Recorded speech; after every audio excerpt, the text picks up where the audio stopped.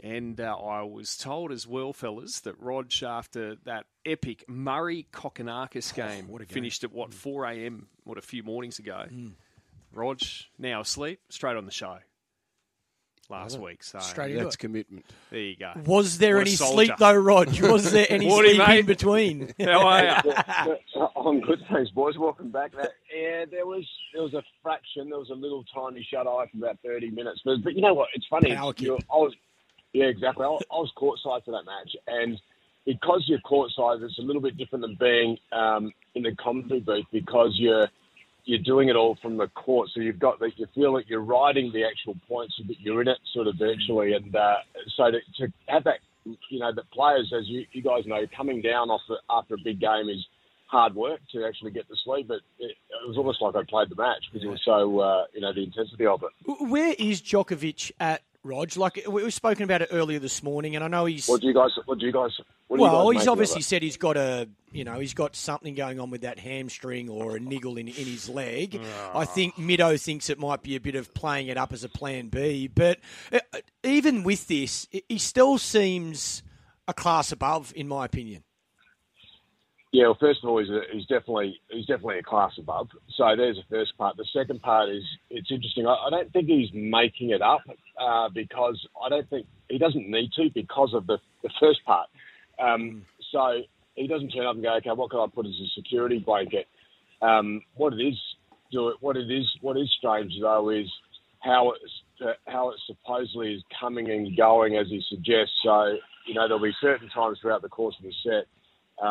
Where there'll be a point, he'll lose it, he'll grab at it, or he'll pull up, and then always hurts more when you lose a point. Yep. I just can't imagine the hamstring though, Rog. I know. I'm with you. Don't worry. And then against Grigor Dimitrov 2 nights ago, then when it got to the tiebreaker, he was blinkers on, running around like a rabbit, as if he didn't even own a hammy. Like there was he was just he could do whatever he liked. So I'm a little bit. I thought 2 nights ago was really. Was a poor display, I thought, because there was so much sort of when I say acting, I think there was, it took away from the contest. And if you're the player up the other end, you're going, hang on, you're limping, then you're falling over on the court, you've collapsed, you're pulling up all the time, and hang on, and then you're sprinting away, like, I can't stand it. Seriously. But in all honesty, Rog, do you think, because I've thought this for years, Novak Djokovic, do you think he uses injury timeouts as a tactical ploy, which is against the spirit of the game? Well, there are a few players you'd suggest that would do. As soon as a lot of things that are happening at the moment. As soon as you lose the first set, that person virtually goes to the toilets, which is actually. I was walking around. Yeah, you need a wee after the first set, Rog. Always. Yeah, I thought so. But and I was watching the junior matches yesterday. I was walking around watching some of the Australians and some others. And after every first set, I was taking notice. The person who lost just took off. It was like the circuit breaker. I'm thinking this is a bit ridiculous. But yeah, look, the Novak piece is interesting. A few years ago, he actually, I don't know if you remember, he actually had a slight stomach strain. So he put that out there. He had bandages all over that. Now I'm not sure if you guys have had one, but if you've got a slight tear in your stomach or a stomach strain, it gets worse. It doesn't get better through competition. And he seemed to fly through that. And so look, I would have been old school. Probably would have pinned him up in the locker room. I don't know. But like what's going on? I don't know. There's a bit of talk around. There's no doubt about that. About what it's like. So when you've got someone like Alex de Minaur tonight, as Grigor tried to do, and the first set's so pivotal because that might show whether there's anything there realistically, and then you've got to have the ability, obviously, to go with Novak when he's still when he goes, he's still clearly the best player there. How can he beat him, Rog? Or can he beat him? I know he can beat him if he played him 10 times. He might beat him once or twice. But tonight, how does he go about beating Djokovic?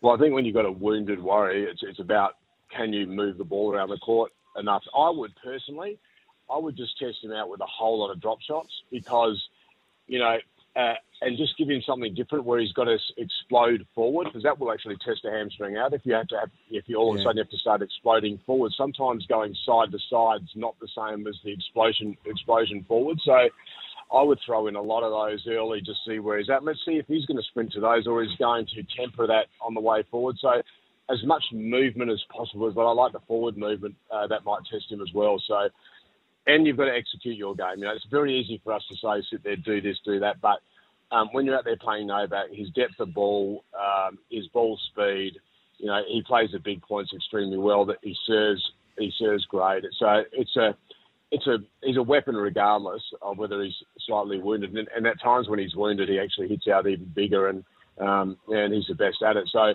let's hope Alex can get involved early, and he's in the match, and then he's actually, if he can get ahead of the count, that's the big ticket for me. Is that you've just got to grab the first set against someone like Novak, and if he's got stress points, well then we'll see them.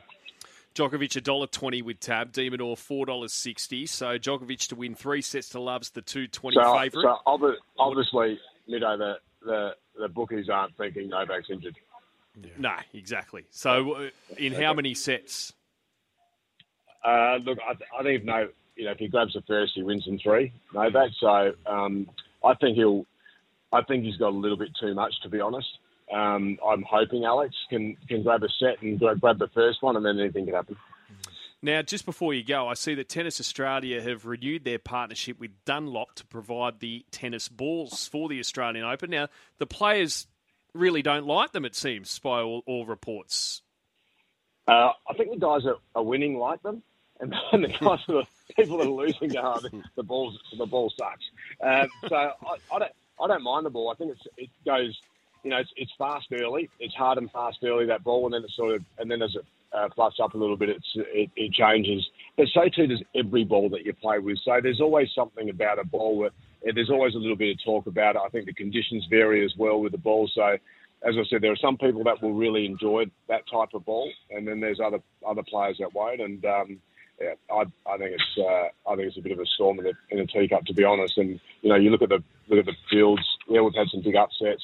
The number 1 and 2 seeds on both sides, the men's and women's, have gone, but great opportunities. And I think if you ask the players, those players who are still in the draw, they won't have too much of a problem with it. Rog, thank you so much, mate. Chat tomorrow. See you, boys. Good luck.